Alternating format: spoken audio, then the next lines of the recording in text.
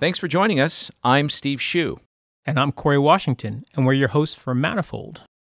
Today our guest is Mark Moffett. Mark is a research associate in the Department of Entomology at the National Museum of Natural History, the Smithsonian Institute. He is also one of E.O. Wilson's last students. And as I've talked about in this program, E.O. Wilson is one of my heroes. And from reading your book, Mark, I take it he's one of yours too, in addition to being your advisor.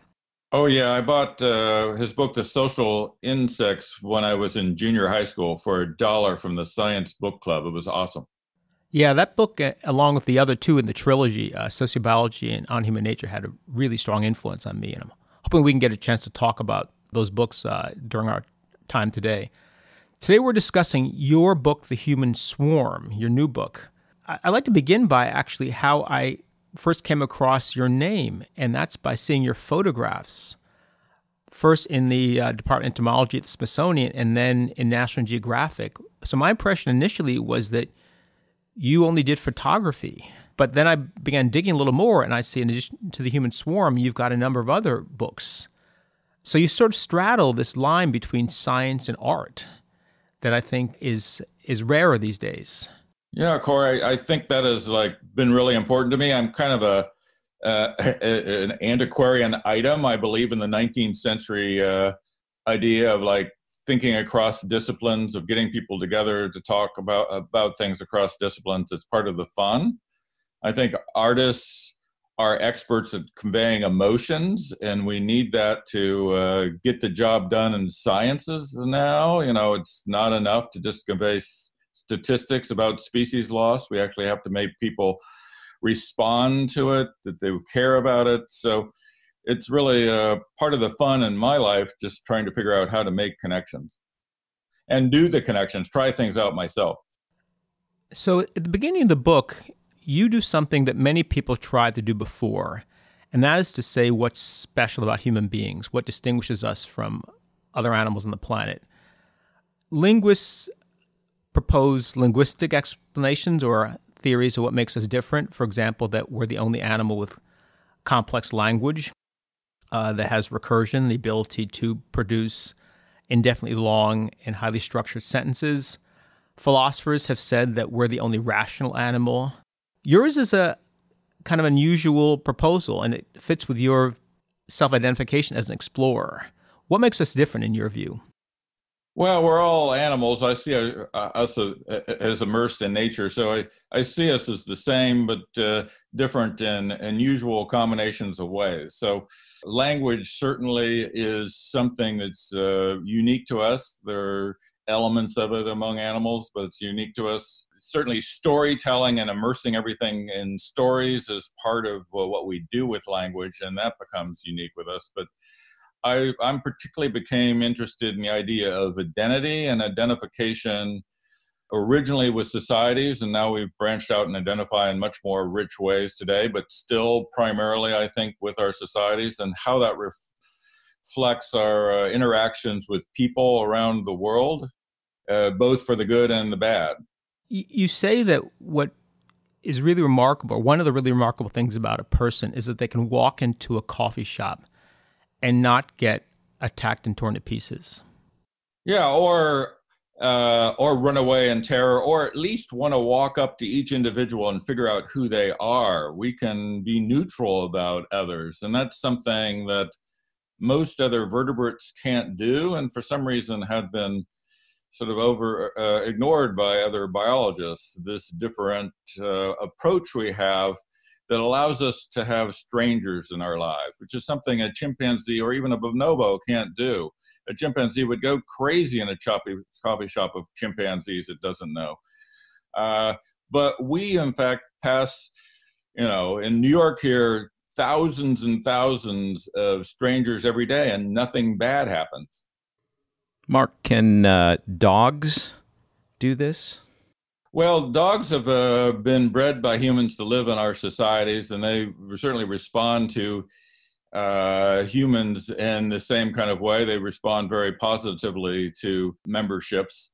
And of course, I should back up and say that most animals don't have societies with memberships. The great majority of species don't. They get along just fine, either being social at times or not being social at all. Dogs come from a background of membership in societies called packs, and their behavior has altered over time to accommodate humans and to each other. So when I read your comment about being able to walk in a coffee shop, I have to admit that I thought about a few personal experiences I've had, which didn't quite work out all that well. You know, when I was growing up in Massachusetts in the 70s, my mother had the idea that we should spend a little time in the South. One time we were driving to Mississippi to see my father's family. And one thing that they underscored to us is that we should not stop in Alabama during that trip.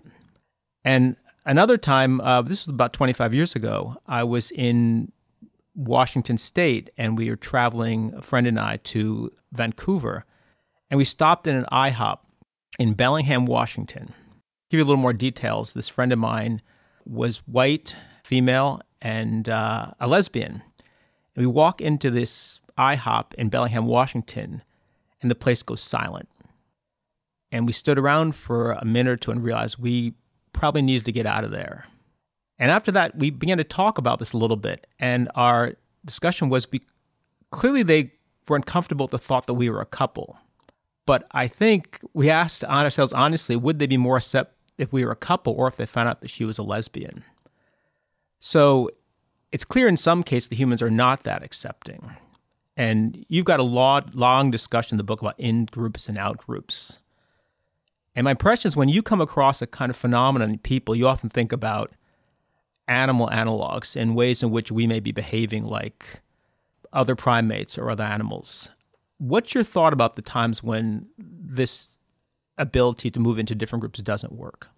Well, there are a couple of different aspects of that. Part of it is regional, and that goes back into our prehistory. Hunter-gatherers mostly lived spread out in small camping groups, but they were still part of a greater society. If you asked them who they would give the name of a group that could be up to a couple thousand individuals spread over a territory. And they felt like one group. They would act as one group when they met their neighbors, but still at the far end of the territory, they wouldn't necessarily know what was going on. And cultures could change, ways of dressing, lingo, and so forth. And when they got together, they might not necessarily be comfortable with each other anymore. And now that we have more communication going on in more efficient ways, our societies have grown, in part for that reason, bigger, and we can be comfortable with a broader array of people, but there are still regional differences. And in, going back way in time, those regional differences could lead to societies severing apart. So part of the question is when people become so uncomfortable that the society will break down and form new societies, or usually divisions in the case of hunter-gatherers into half. The other aspect of that is the humans are facing something that is truly unique across creatures, and that no animal has an ethnic group in their societies, and early humans didn't either.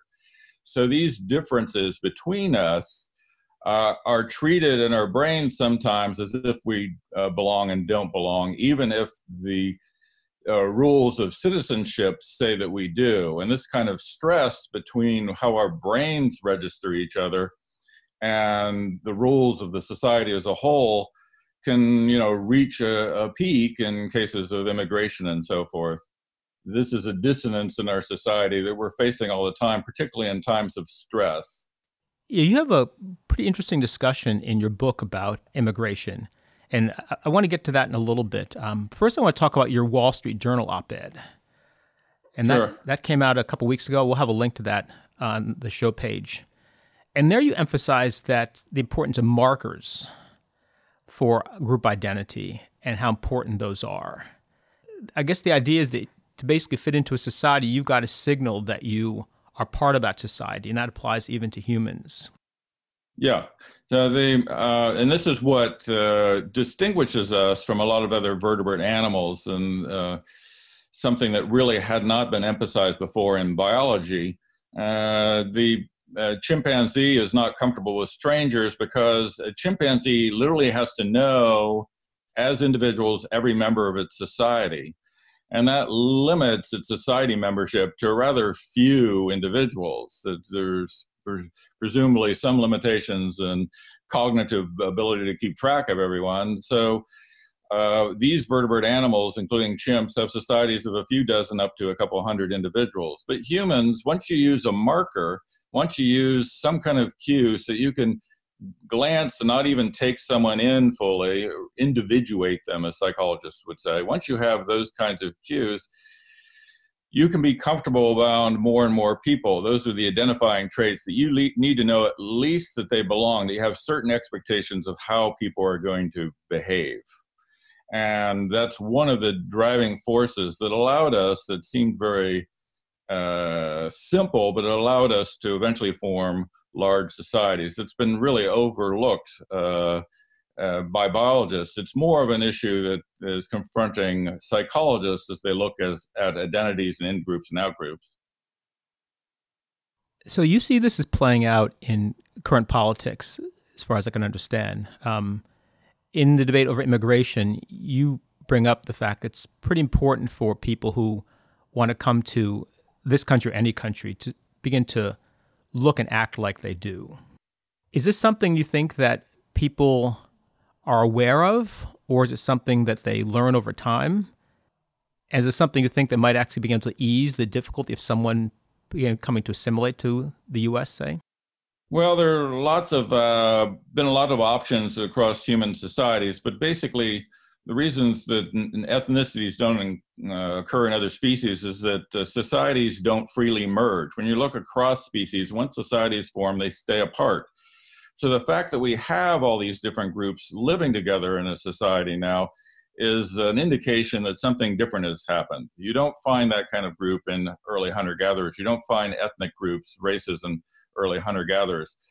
The early hunter-gatherers could take in refugees, they could take in mates from other societies, and it was that capacity that I think was the starting point for our ability to take in larger proportions of other groups from neighboring societies and cultures. The people coming in, a mate coming in would be expected to learn the language and some of the identifying traits, some of the things that were more important to the people there. But that such a person would never be able to take all of them in. He or she would still, probably have an accent, probably still not know how to dress correctly or have the gestures down of the local people and so forth. The differences would remain. And this balance between being the same and different has resulted today with emigration and in all kinds of variations within societies, which leads to this mental confusion sometimes about who truly belongs and who doesn't. The awkward thing about being an American is if you ask someone to picture an American, whatever their race is, they're going to picture, it turns out, a white male person. And this kind of identity difference and particularly the importance of the dominant as ethnic group has played out throughout history. So I want to zoom back a little bit because I think your perspective is pretty unusual. When you talk to a historian, they're constantly noticing antecedents to events that happen at a certain point in time. Not the idea that history repeats itself, but often there are variations on a theme. When you begin to look at events in human behavior, how do you begin to analyze it? Do you begin to look for similarities with other animals? I just want to sort of get your thought process, try to understand how you would approach something that you see as an unusual phenomenon with humans. Well, let's see. I started off thinking about animals and found myself being drawn more and more into what is now being discovered in psychology. So I'm very fortunate to have had large sections of the book read in advance by some of the leading psychologists like Roy Baumeister, Marilyn Brewer. There were a bunch of psychologists that really put their mark on how I was thinking about these things. And so I don't think of myself as being distinct from any particular group of scholars in this. It was more of for me, managing perspectives from different fields and trying to get people hopefully to read the book no matter what field they're coming from. Because, of course, my mentor, E.O. Wilson, Ed Wilson, was attacked for bringing biology into the social sciences, but I think it's just as valuable to bring the social sciences into biology, and in part that's what I've done. I've introduced a lot more psychology than biologists are used to thinking about. Mark, would you characterize yourself as an Evo Psych person?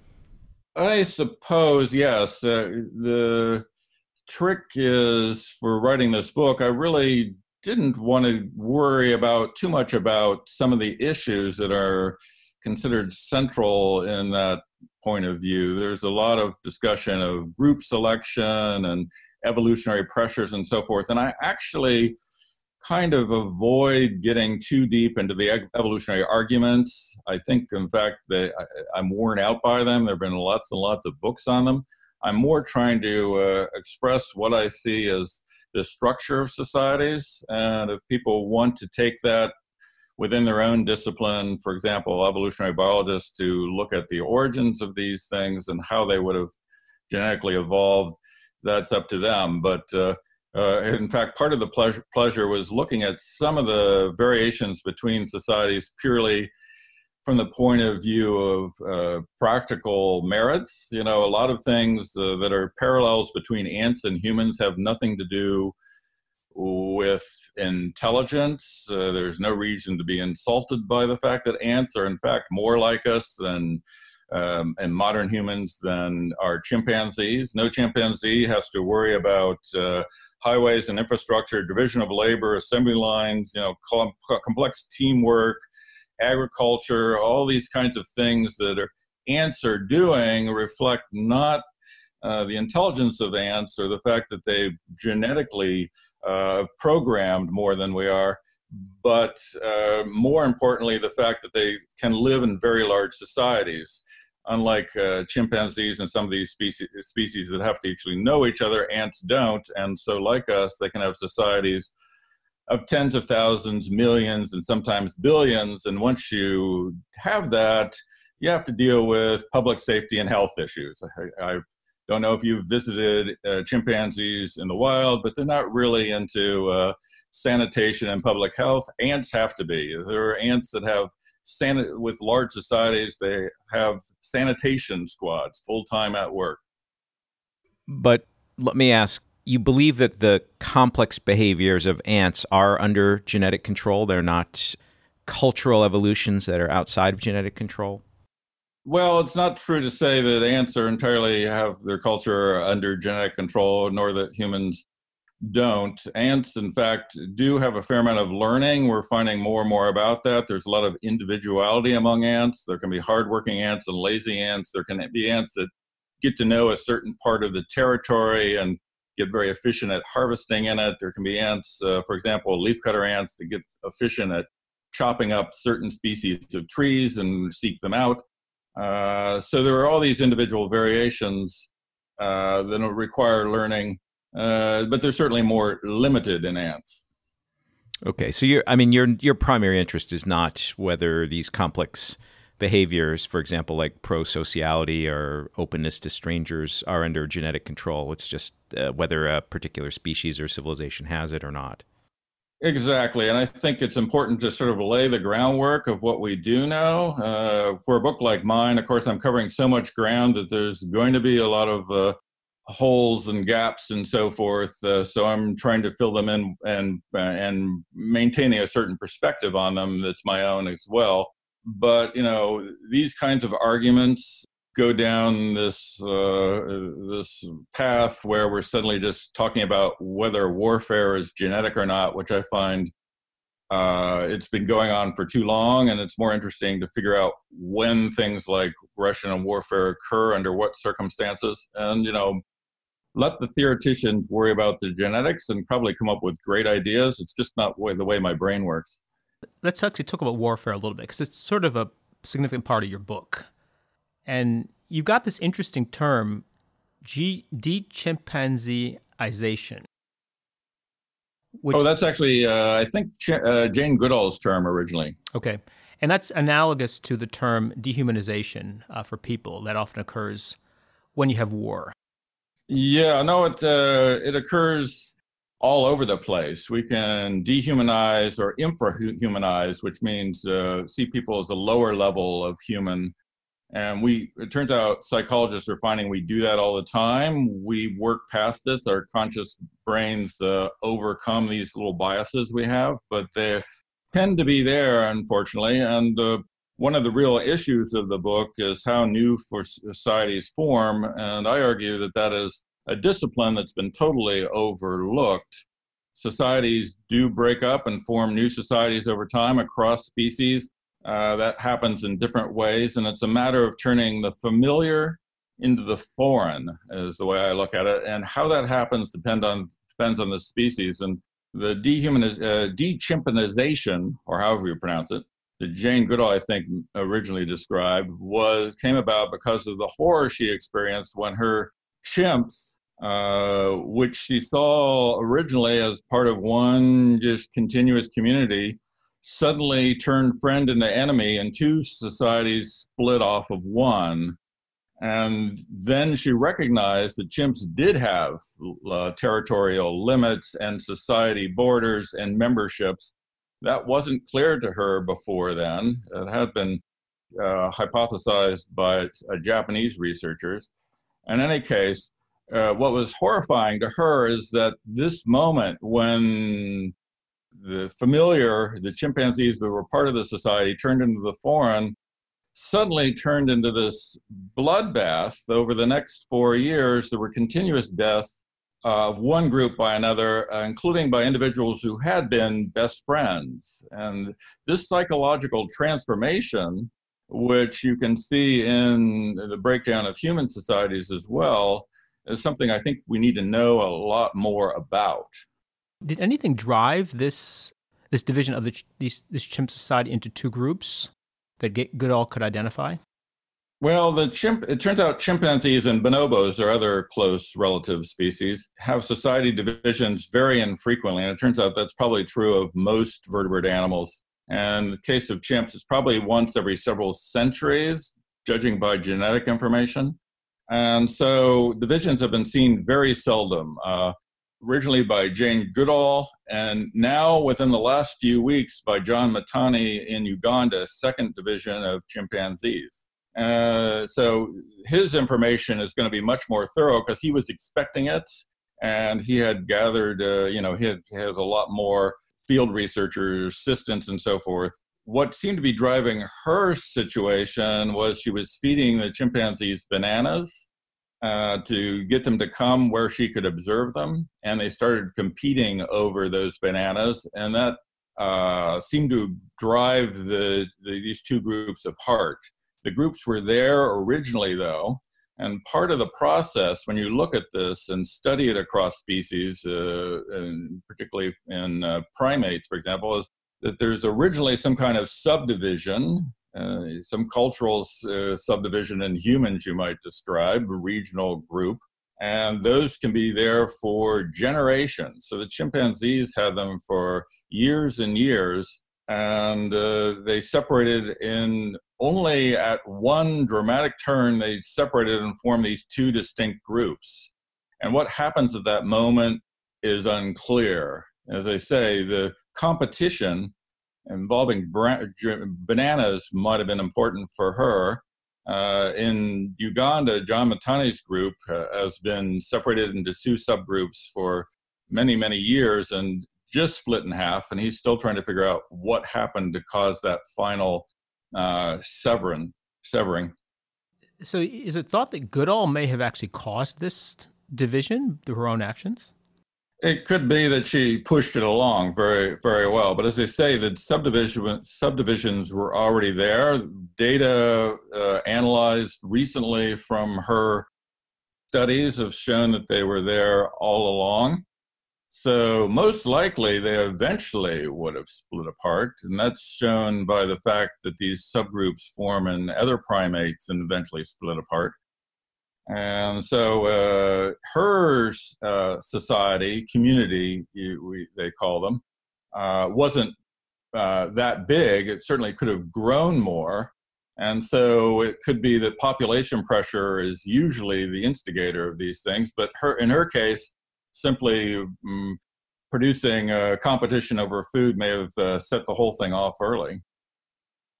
So one of your theories is that we tolerate foreigners much more easily when resources are plentiful. And you have examples of this with wolves and other hunter-gatherer societies. Do you think that, first I'd like to get your more expansive thoughts on that, but also I want to understand whether you think that these sort of divisions tend to happen when you find resource competition over resources. Well, societies in general among animals seem to be based on joining these groups based on some kind of personal gain by the members. You can look at group level evolution as well. But in general, it seems to be that societies tend to be pretty intolerant of each other across most species. And when they are tolerant of each other, it's usually in species where there's little resource competition, like bonobos are believed not to have much in the way to fight for and when it comes to their food and so forth. So the question becomes how to overcome that, whether that is inevitable or not. I don't think it is, but it becomes strategically much trickier when there are few resources around, given that one society can potentially grab more of them than the other. Right away, you have conflict. You know, one of the experiences I had living in the States and living on both coasts was, a big difference in how well integrated the West Coast in the U.S. was compared to the East Coast. The East Coast, in many ways, seemed very balkanized to me. You had ethnic groups living nearby each other, but much more segregated. There were pretty severe lines often in New York City or in other cities. And that was much less true on the West Coast of the U.S. I'd always thought that human behavior is in some ways somewhere between bonobos and chimps as far as our tolerance for others, our tolerance for, and our willingness to have conflict. It seems like there's a fair amount of variation in humans for this kind of tolerance. But do you find that ever in other species?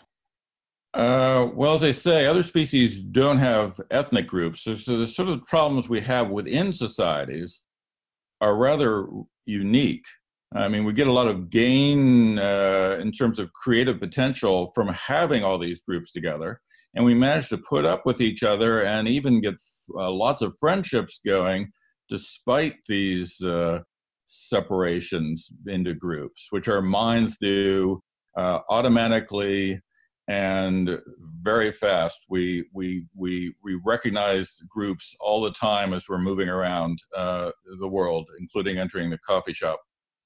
But at least we have the potential for all kinds of possible interactions, and I can't really lay claim to knowing why certain societies end up parsing their populations in different ways. Certainly, I think you're right. The West Coast, to me, the comfort with people, standing in the bank line or wherever you were, just seemed very comfortable. In New York, there are more segregated neighborhoods. That isn't necessarily a bad thing. We like to be around people like ourselves, including personality types and not just ethnicities, but all kinds of similarities to ourselves. Those are choices we make all the time. As long as we're interacting successfully and well with other groups, it doesn't seem to matter. And some research suggests that groups get along best when they're either well separated or well mixed. It's sort of when things are hazy in between, when some more tensions can arise. And looking at this, studies have looked around the world at that kind of pattern. Mark, do you have any specific predictions about human societies and immigration? What's going to happen in the future?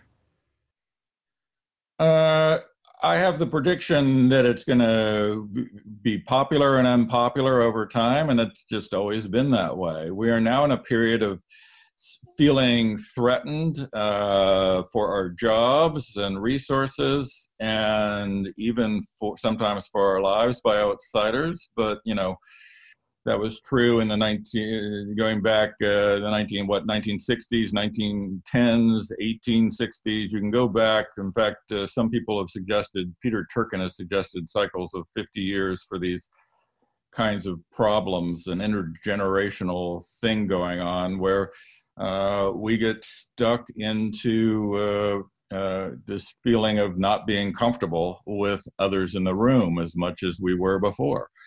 And immigrants are a primary source of threat in that sense, because they're completely foreign. The whole idea of having immigrants come into a society, as far as I can tell, is a relatively modern idea, the last few centuries. There may have been some instances in Rome and earlier, but for the most part, people entered societies because of some kind of coercion and dominance. They weren't just freely admitted to join in the streets with everyone else from the start. And that's what immigrants are essentially allowed to do. And that's been part of the strength of our country.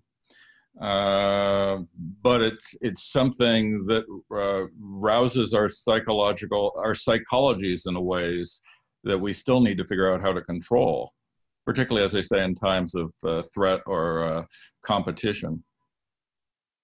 Steve, do you have predictions about immigration? Well, we're entering an interesting era. I think when Obama was elected, people were very optimistic that we were entering a kind of post-racial America. I thought that was a little bit too optimistic.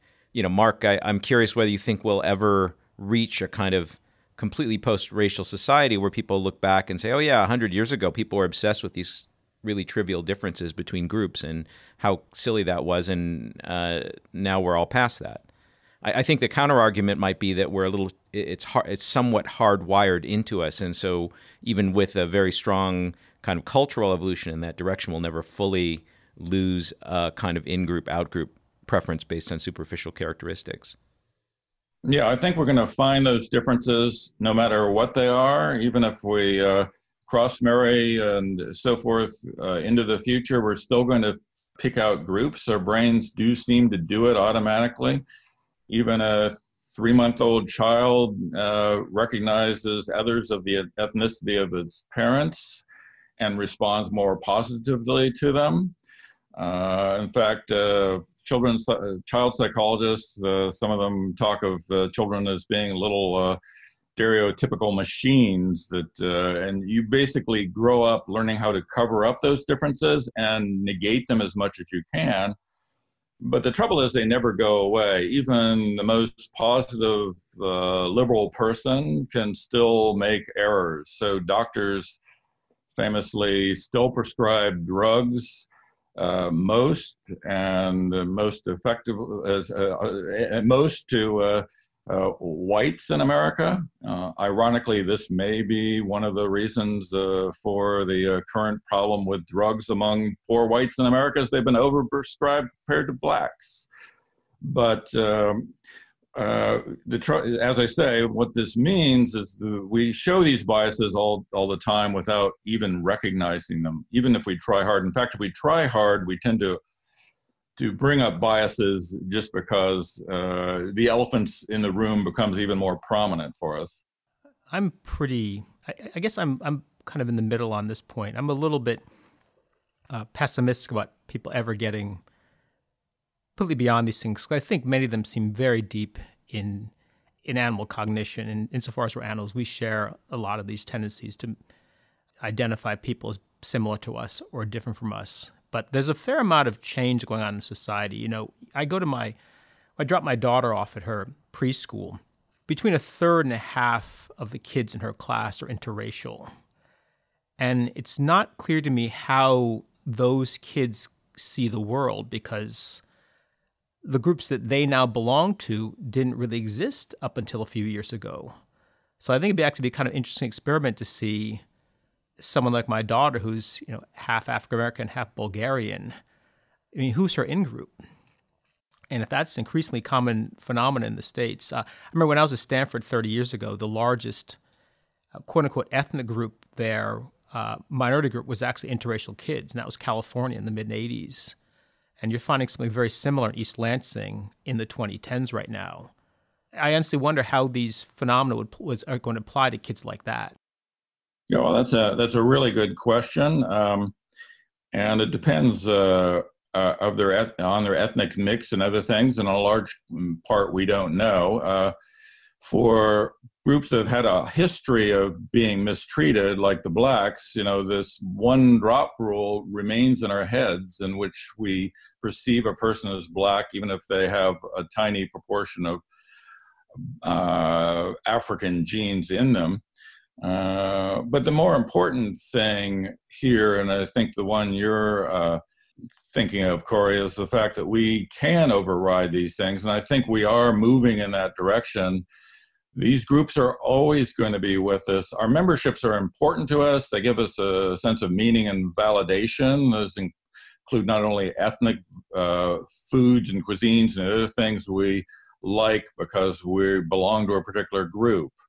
And we're not going to lose those. They're going to be important to us. It's a question of how we treat each other, and particularly how we respond to the emergence of differences, regional differences, local differences, whatever they are. Because in the past, differences that have arisen have led to the breakdown of societies. And the question is, do you squelch these differences? That doesn't seem to be possible. As differences emerge, as cultures change, there's going to become points when people don't feel like they belong with each other anymore. And that's a very big problem in the long term, in terms of thinking of societies, at least. So, Mark, we had a guest on some time ago who is shall we say, an adherent to the philosophy of the Unabomber. He's very anti-technology and anti-modern society. And I think very central to his worldview is the idea that we evolved primarily as hunter-gatherers, and therefore modern society living in these dense urban settings is actually quite bad for us and prevents us from thriving. And I'm curious whether you find his thesis plausible or not. Well, it certainly is a novelty for us. It's a relatively recent thing, and it is based a lot more than, I'd like on dominance differences in status between people and so forth that weren't present in hunter-gatherer societies. And hunter-gatherer societies are often looked down on as sort of childlike and infantile things, but they were based on forms of interaction that seem very foreign to us, but are still built in our brains. We're still capable of them. Hunter-gatherers were very egalitarian. Everyone was equal. Women had a big say in things. They also were really into sharing. In fact, a successful hunter often didn't eat any of his meat. He gave it to everybody else. And this is true around the world. These are universal patterns, it appears, for people living these, what we call band societies. So heck, I wouldn't have minded being in such a society. It seems pretty good to me. In fact, they didn't have to work much. You only needed to do a certain amount of work today, and you had a lot of time for conversation and gossip. They weren't into materialism. Maybe if you're into materialism, you want to be in a modern society. Maybe if you're wealthy and you got power, you certainly will want to be in a modern society, because hunter-gatherers didn't put up with it. So as a person, I guess you'd have to decide what you want. But our societies do seem to function today, and it's pretty amazing that they do.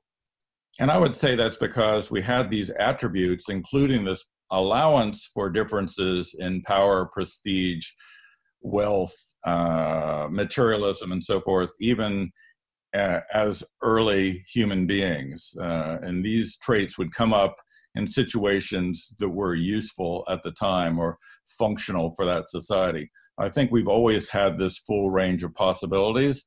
We just now express it at a larger population than we did before, or at least some of those possibilities, the less fair ones, unfortunately. I think your characterization of hunter-gatherer life is similar to our previous guests, and that's part of the reason why he thought modern society was extremely bad for us, having hierarchies and inequality, but also I think for him, I think it was a big deal that you would spend a lot of time around strangers, actually, that it would be better to live in a small community where most of the time you saw people that you were very close to. Well, that's certainly true. That is a difference, but only to a degree. And what I point out in the book that is important to remember is that we always did live with the capacity to be around strangers. Even these early hunter-gatherers, as they said, were spread out over space. They couldn't all live together because the game animals they hunted didn't allow it. They had to be out in small camps hunting in smaller groups. And they didn't necessarily know the people at the far end of the range. There are indications throughout the literature that even when societies were a couple thousand individuals, and Cory Apicella is one person today studying a group of hunter-gatherers who says they don't even know the hunter-gatherers in their society at the far end of their territory. They, even though there are a couple thousand of them. So this capacity to know, to be around strangers and comfortable with them is, I think, a universal human trait. But certainly now we are overwhelmed with them. And yet we're more comfortable with them than we like to admit. You were saying, Cory, that you can go to far parts of the country or be an ethnic group where things aren't quite comfortable for you, and things won't necessarily always be easy in that coffee shop. But in fact, it's amazing how readily we deal with others, including foreigners nowadays. Our capacity to live in this existence is really extraordinary and still needs to be explored. Our identities are now really complicated in ways that hunter-gatherers never imagined, and that leads to a great richness in our lives as well. So I wouldn't deny people the right to say that modern societies are superior or that hunter-gatherer societies are superior, because that's up to their perspective, I guess. Can you say a little bit more? I know you I think earlier you were saying you're a little bit atheoretical about these things, but why is it that humans are more open to strangers and cooperation? Is it just a consequence? I think you're saying it's not just a consequence of our general intelligence because, for example, ants have that capability, I guess. Although I guess in the ant case, they're all closely related to each other. But what is your explanation for how it arose, I guess, between chimpanzees and ourselves? Well, that's really interesting because, in fact, these markers, as I call them, these little cues that tell us, or signals that tell us who belongs and who doesn't belong, are very low cost and don't require any commitment from us. You can simply have a password saying that I am part of the group as you enter your group, and some birds potentially have that. And I would say that's likely the case originally for humans. You would simply have some way of identifying yourself as part of the group. Whether you're known or not is almost independent then, because you can be a known person and mistaken. But if you're on a basketball team where everyone's wearing the red shirt, you don't have to know that that's Joe. You just throw the ball at the guy with the red shirt because he's part of your team. These cues really simplify how much we have to expend in our brains all the time. They make life cognitively easy for us. And so there's no reason for those kinds of things to happen way back in history. And in fact, chimpanzees have something that approaches that. They don't have a red t-shirt to indicate who belongs to their society, and they have these cultural differences, but they don't use them to identify who belongs. So a chimpanzee that cracks a nut with a rock in one community and they don't do it in the next community, if somebody doesn't know how to crack a rock with a nut, they don't attack them. These aren't used to indicate who belongs and who doesn't, but they have one thing that might be used that way, and that's called the pant hoot. It's the sound that Jane Goodall makes when she's trying to impress an audience. And this hoot, this marvelous noise carries for miles. And within each community, they come up with their own hoot. They copy each other. And they don't appear to use it to indicate that I'm part of your group. Don't worry about me. They use it to tell who belongs from a distance. They can hear off in the distance, there's a pant hoop from our group there, a pant hoop from foreigners here.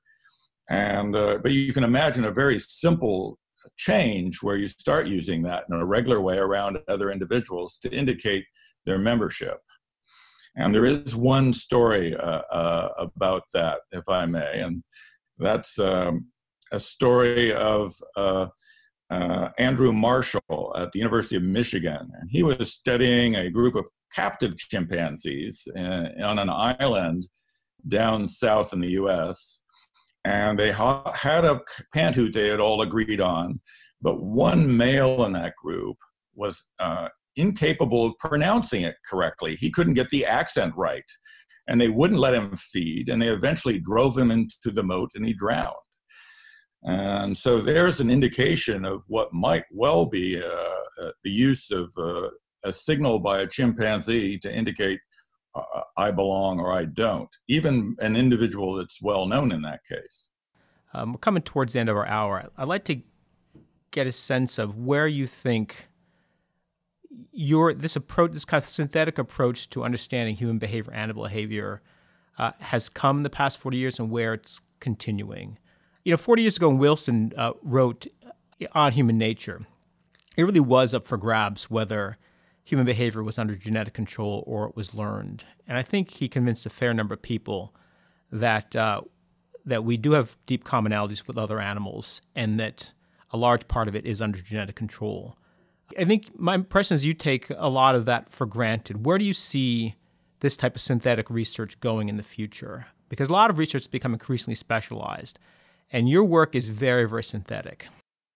Yeah, well, the goal of my book, as I think I may have said, is just to try to I'm hoping to get people from different disciplines to read this thing, because I actually went to quite a few people across fields to get their opinions on how I should express these things. And to me, the big opportunity is that kind of consilience, is what Ed Wilson called it, the possibility of bridging fields. Because as we increasingly become specialized, we're becoming less and less likely to solve problems that require knowledge across specializations. And my sense of it, as I spoke slightly about before, is that there's a need for a passage of information that goes two ways a lot more. The idea that biology is showing us the genetic roots of things is all very well and good, but to figure out problems, we have to bring psychology and sociology into biology, and same with anthropology. Across these different disciplines, we need to figure out how things actually work, and you don't necessarily have to think of things as being genetically determined to get a lot of mileage out of that. So as I say, I've been kind of avoiding that to a large degree. There's an implication that if we're assessing each other automatically and almost instantaneously, that there has to be a genetic basis for it, all well and good. But I'm not interested in that genetic basis for it as much as I am in the implications of the fact that we all see each other that way and put each other in groups that way, what those implications are for the success of people within societies and relationships between societies. Let's talk a little bit about your photography as we close. I'm curious, when you go into a new society, how do you go about, first of all, do you photograph people? Because I've seen many of your animal photographs, but I don't think I've seen a photograph of you of a person. Fortunately for me, I've had the opportunity to live with various tribal and hunter-gatherer groups. But just as I can dive and appreciate underwater nature without photographing it, because I know there are so much better photographers out there for the underwater realm, I tend to focus on animals on the above ground realm and take in people and socialize with people as I travel around without photographing them that much. So that's my explanation for it. I do tend to focus on animals, but I've also been intrigued everywhere I go about these differences. And I remember one situation when I was an undergraduate. I was an assistant to a coleopterist looking for beetles up in the Andes in Peru. And we were driving around at 13, 14, 15,000 feet, higher than any of the mountains in the 48 states here. And in the distance, you'd see something that looked like a patch of light green, and you get closer and you realize it was a village covered with moss, and everyone in it was wearing a certain costume and it had a certain look. And you drive on, and then hours later, you'd come to this next isolated village, and they'd have a different costume and a different look. And, you know, as a person who grew up in cities in a big country, this is was a remarkable thing for me. And I started to think about human groups in ways that I might think about animal groups, because I do think this in-group, out-group identity that psychologists talk about crosses over to other species in ways that can teach us something about our own. Did you ever try to photograph the people you met? I've had a few photographs of the people I met. I've photographed Machigenga Indians at what's called a Devil's Garden in Peru, and tribal people eating tarantulas. They're delicious, by the way, in Venezuela and so forth. But, you know, the photography wasn't the main thing for me. I'm only interested in photography if I have a particular story to tell. Otherwise, I don't even want to pick up a camera. Do you know how heavy and annoying cameras are? You know, cell phones have made things so much easier. When you get back to those old-fashioned cameras and all those piles of gear, if I have a story, I get all excited about it, and I'll pull out that gear.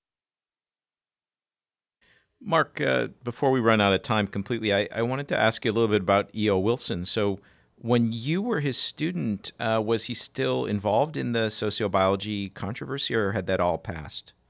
No, he was still working on issues. He was working with a guy named Charles Lumsden, now up in Canada, a person trained in physics, and they wrote books about genes, mind, and culture, showing the connections between them. And so this was still a big part of his life. And he's shifted over certainly more to conservation today, that's clear. But at that time, he was balancing between different fields, as he's always done, including doing lots of work on ants, on humans, and conservation when I was a student. Did Wilson ever talk to you about what it was like going through the difficulties he had to endure early on with sociobiology? Well, only peripherally, I guess I'd say. Wilson is a optimist to a degree that's always astonishing to me. Everything is going to turn out. He's moving forward.